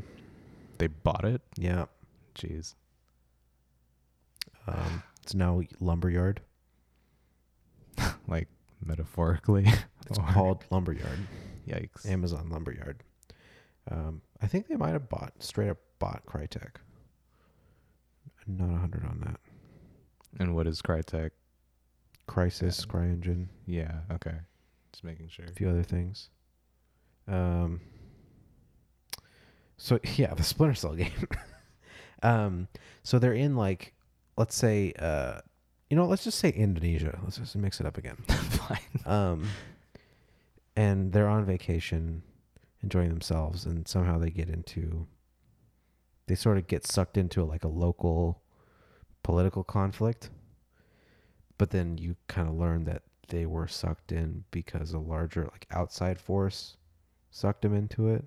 So you want a Bourne Identity 2? This is the move. I don't remember the story of Bourne Identity 2. It's been a minute since I watched that. I didn't have quite the same reaction to those movies as a lot of people did. What was the I thought they were general fine. reaction? I thought they were fine too. Were people like enamored with those? I remember hearing people being like, they're so amazing, like some of the best spy movies. I'm like, okay, I they're do fine. love their hand whatever. cam chase scenes. However, they were filming those. I mean, the fight choreography is good sure. generally. Just kind of hit and miss in some areas, but it was generally good. The magazine. Oh no, Crytek is Or the still magazine in the independent. first movie. Yeah. The magazine? Yeah, he literally rolls up a magazine to fight Oh, like you know, a I knife vaguely wielding remember that. combatant. Yeah, I vaguely remember that. just like on the fly. Yeah. Yeah, so yeah, they get sucked into like a local political conspiracy kind of thing going on, and they find out that some other international group was like coordinating with the people locally to like say, hey, he's gonna be there, you can use him for your thing, you know, kind of put him in that situation. And so they have to survive together. So it's not a situation where she gets kidnapped or any stupid shit like that. They have to survive together, like Last of Us style. I still haven't played Last of Us, but I get the gist of how the game goes at this point. Sure, but the real one of the major factors about The Last of Us is that the game takes place over more than a year. True. So what is this the would be timeline very of your fast. movie? This would be like- do like a 1 week, so not even But like we're 2 days. talking like I'd say no more than like 3 weeks. Yeah, okay. And there has to be some sort of a situation such that he's cut off from his resources. So he doesn't have his team. Maybe we get the arms dealer guy to come through for him. Shit, I don't even remember. Just his name. like a one-shot cameo appearance, in, like the end of the second act. So No, transition. no. As like a supporting character. Oh, okay. Because I love his character. He's a good character. But I guess how do you make such a scenario where it feels like where you can justify that it had to be Sam? I don't know. I'd have to think about it a lot more. That's literally the challenge of like Yeah. every like Mission Impossible film, right? Because like the True. teams are mutable. True. They're super dynamic. It's just an ensemble. Whoever's available. Whoever's for filming. also like in the context of the film, like these are the people I was able to get a hold of because we only have 2 days to Yeah. work this out, and we're gonna spend half of those 2 days off camera in transportation anyway. Yeah, I think Jeremy Renner was still in He was. another dimension at the time. Yeah, probably. You know, in the quantum realm. Yeah, well, the Philippines. Yeah. Like real talk. Oh God. So like whenever they do the Mission Impossible films, like it has to be Tom Cruise's character Mm-hmm. because in the film, like it doesn't happen, like they don't know ahead of time, but in the film, in the moments of the film, like you needed somebody with incredible like grip strength Yeah. and just cardio and I think- foot speed. I think for this case, I would like want to tie it into his history too. This is a lot. So Do you still want to make this a movie and Some- not like a series? I don't know. I think it would be probably better as a game, to be honest. But I mean, it would definitely be better as a game. But I think it could make a good movie.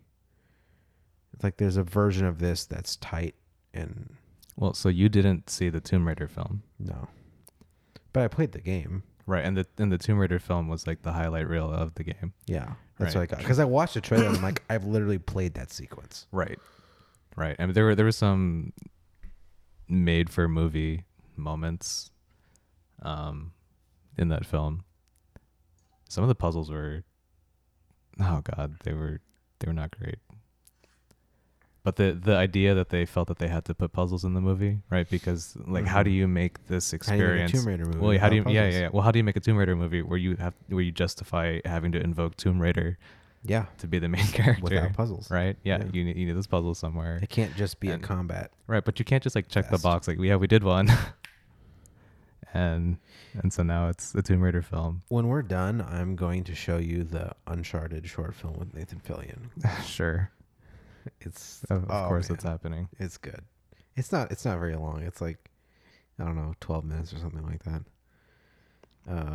Well, I keep trying to drive home this point of like why, or not why, how do you justify invoking this character for this scenario?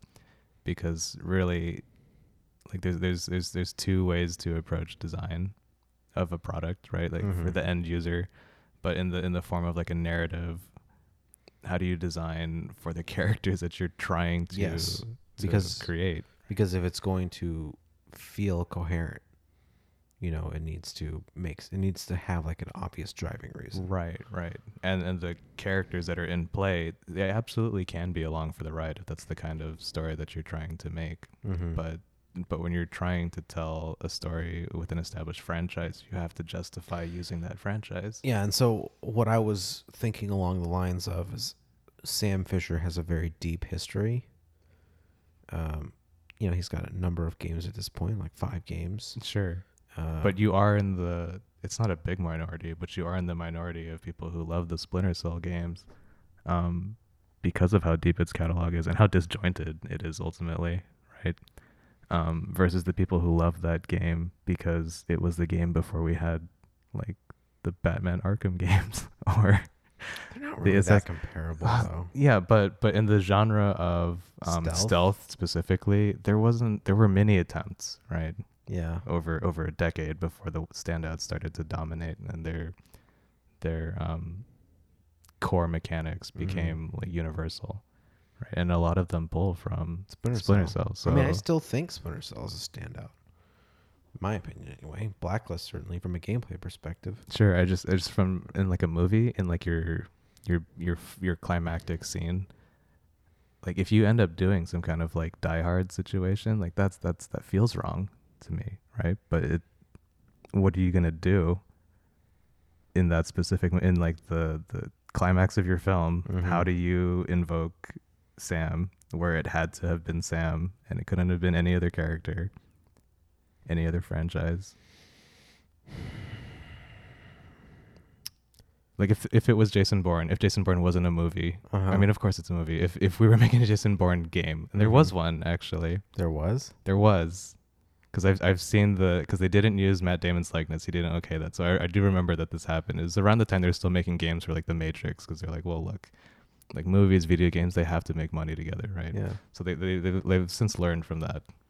Outside of say like Marvel films, where you'll get like a random Thor movie that comes out a year after the actual movie came out in theaters. But if you were to make like a Jason Bourne video game now, right, like your climactic like battle, you could do whatever you want, but at the end you had to have him apologize because that is like the Jason Bourne brand. He's just like, he knows he's like the best. He can do whatever he wants, whatever he has to do rather. But then he also like feels bad for the people that had to be in his way. Yeah. Or that he had to use to get there. Like that would be how you justify making a Jason Bourne game, is if there's a significant portion of the game where you go around apologizing to people. Yeah. Yeah, and unfortunately, like with Conviction, they kind of wrapped up a lot of the personal stuff with Sam, because you learn like who had his daughter killed, and why would they bother to cover it up? Yeah. And so you kind of do all that stuff. So you'd have to be pulling something new, or right. So in Conviction, new backstory or something. Yeah, in Conviction, like they justify invoking Sam by using his history, right? Because that's there's why no it's real so clear background good. to that one. Sure, but we're making a movie. True, you're right. We're making a one-shot movie. You're right. It's not an established franchise. What are the high notes, or not the key notes that you need to hit? That should always be a question you're. You know what trying to could be address. actually really interesting is if it's not Sam's history that gets him in trouble, but it's his daughter's history. Ooh, but is that a cop-out? What? Because she doesn't Why have not? it. Because she doesn't have a history. I mean, The most interesting thing about her is create that people thought she was dead for a while. Create one for her. Yeah, but then But if you're that's just the whole thing creating is something, There's like this whole gap of her life that we don't know anything about. Right. So we could fill that in. Yeah. Do you still want to make this as a movie? I don't know. I think it'd be a better game. The other day. Probably better game, better series. Yeah, game. Our TV series could see that, like a Netflix series, like an 8-episode thing or a 10-episode thing. I could see that. Yeah, I don't know. He's just a good character. You can do something with it. And I think like playing off his relationship with his daughter is the best way to do it. And like, it's almost like an origin story for her because she's like an adult at this point, basically, young adult at the point that this would happen. So it's just as much about her like proving she can take care of herself. Would you be willing to do exactly that for the movie? Just complete, like, you don't have to kill Sam, but you remove Sam from the movie as like the he's hand. Injured. Yeah. And so I know you haven't played Last of Us, but like the whole point of like The Last of Us is you're trying to, it's not an escort mission. You're trying to train this girl to live in a world that she is not built for. Yeah. Right. So if you are able to tap into that with this theoretical Splinter Cell movie, but in the first like 10 minutes you've completely disabled Sam. He's in like a box somewhere and they're in like radio communications. So you can only like tell her what like objectives, but she has to figure out how to. There you go. I think you just broke the story. Is that the move? I think you just broke it. There was a moment in the second Taken film where I thought that's where they were gonna go. Oh yeah. And then they just let it go. And they did let it go. And I was like, I mean, it was cute, but that's the movie I wanted to see, and I didn't know I wanted to see that movie. You're so right. Okay, do you Taken 2 or Taken 3? I hate Taken 3. Or should I say Take 3? I'm still waiting for Taken for Granted, but I'm so on board. You hate Taken 3? It's the only one I can't watch. Really? Like again. It's the PG-13 one. And is it? Yeah, and the other two are? Yeah, but I think I might have it backwards, but the real complaint is that it's the movie that feels the most edited. Huh. Like even in the same scene, like just between cutaways, like there's a lot of quick cuts in it, and it just doesn't feel as well done as the first two. I could see that. I think the story to me is better than Taken 2. For most of it. It kind of falls apart at the end, but for most of it, the story is actually decent. Yeah, and I like the like rogue cop take, you know. It's not really rogue cop, but rogue agent. Yeah. I mean, they were 3 movies in, and they're like, we need to justify. Yeah, they need to come up with let's just play the rogue card. Yeah, let's play the rogue card. But did they have to kill Phoenix in that movie? Like they didn't have to, but Phoenix. That was in a world before Sophie Turner, our Phoenix was. Oh, you mean the wife, right? Yeah. In the first movie, like Black Canary dies. In the second movie.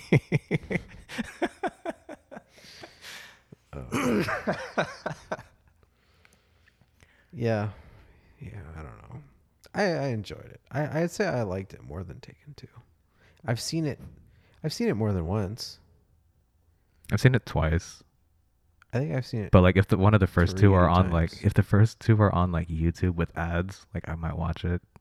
It's my wife saying like if it was on TBS, like I would let it play for like 40 minutes and only see like 20 minutes of movie. Fair. But there's no like 20 minutes of Taken 3 that I want to see. The first one's clearly the best. Yeah. It's the tightest. It's only 80 some minutes. Yeah. It's insane. It's a little over 90 with credits. Yeah. And the premise of it and how well executed they managed to do it. That was insane. Yes. They waste no time. It's very efficient. Well written. But the second one to me felt like it was treading over too many of the same themes. Like to me, like the motivations got muddled. You know. Well, that was when you say muddled, like it's all the parents of the the bad guys in the first movie that died or that were killed coming after the man that killed him. I don't know. Come on. For some reason, it just wasn't like as compelling to me. I don't know if we talked about it. Do you remember the Will Smith I Am Legend movie? Mm-hmm. Do you know the original, like the source material of that?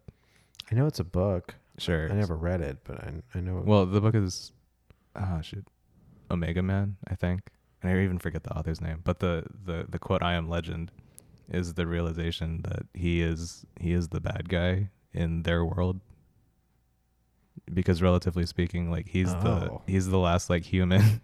Oh, where wow. everyone else is like this zombie thing that's just living their lives, right? And there's zombie communities, there's zombie vampire communities, having relationships and just carrying on with. But he never turned. Well, that's certainly not. And he's how going it's around portrayed in the movie, but it is up until the moment where they're in the lab and the male, like the alpha male and then the alpha female like see each other and they realize they're still alive, and you realize, oh, these things as they're depicted for most of the movie like are they're being humanized in the moment, right? Because they're ecstatic that they're still like alive and they've rescued each other, and they can take out Will Smith at this point. Yeah, I don't remember that part. Yeah, it's a super brief, and it's like they almost probably shouldn't have gone in that direction, because they were committed to making a movie about Will Smith as this survivor in a world of monsters. Yeah. And the original source material was the guy's realization at the end of it all that he is the boogeyman in their society, because he's going around, he's just randomly killing people while they're sleeping, right, during the day. Yeah. Right. That's true. I mean, yeah, he and his dog flip the script. Yeah, him and his domesticated dog are going around and they're just like terrorizing. They're just murdering him left and right. Because that's funny. Yeah, I forget what I got here. I can't believe you haven't seen that movie. No, I've seen the movie. Oh, okay. It's just been a long time. Sure. So I don't remember that particular, the scene that you're referencing. I don't remember that exactly. I remember the laboratory, but I just don't remember that moment. Yeah. In the version of the movie that you saw, does it end with the explosion, or does it end with him like driving up to a survivor community, talking on the radio? Survivor community. Yeah, I think that was the theatrical. I think that was the theatrical release. That makes sense. I don't know. There was a survivor community. I don't think he was there though. I think he blew up. So he did blow himself up in okay.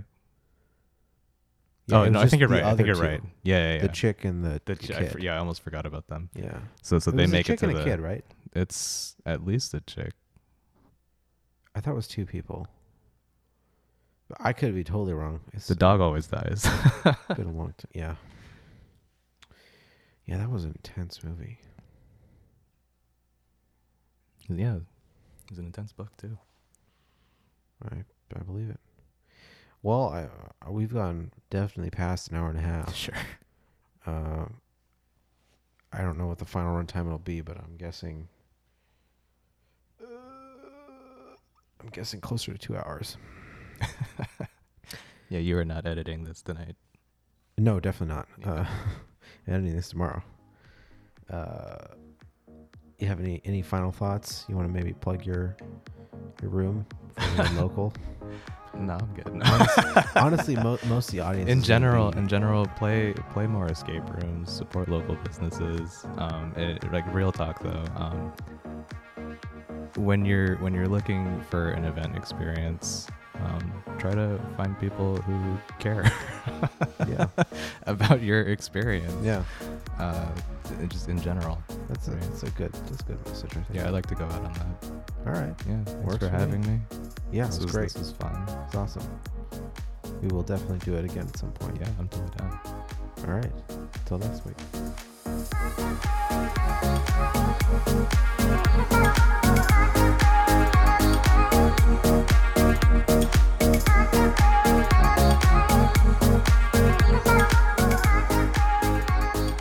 Thank you for listening to this week's extended episode of Spy-Fi After Dark. If you enjoyed the episode, consider rating or subscribing on whatever platform you're on. We'd really appreciate it. Next week, I talked to my friend Curtis about game design, whether we should pay NCAA athletes, and more. If you'd like to be notified of that episode, you can follow me on Twitter at MillanTweets. That's MILLAN tweets. And don't forget to subscribe. See you next week.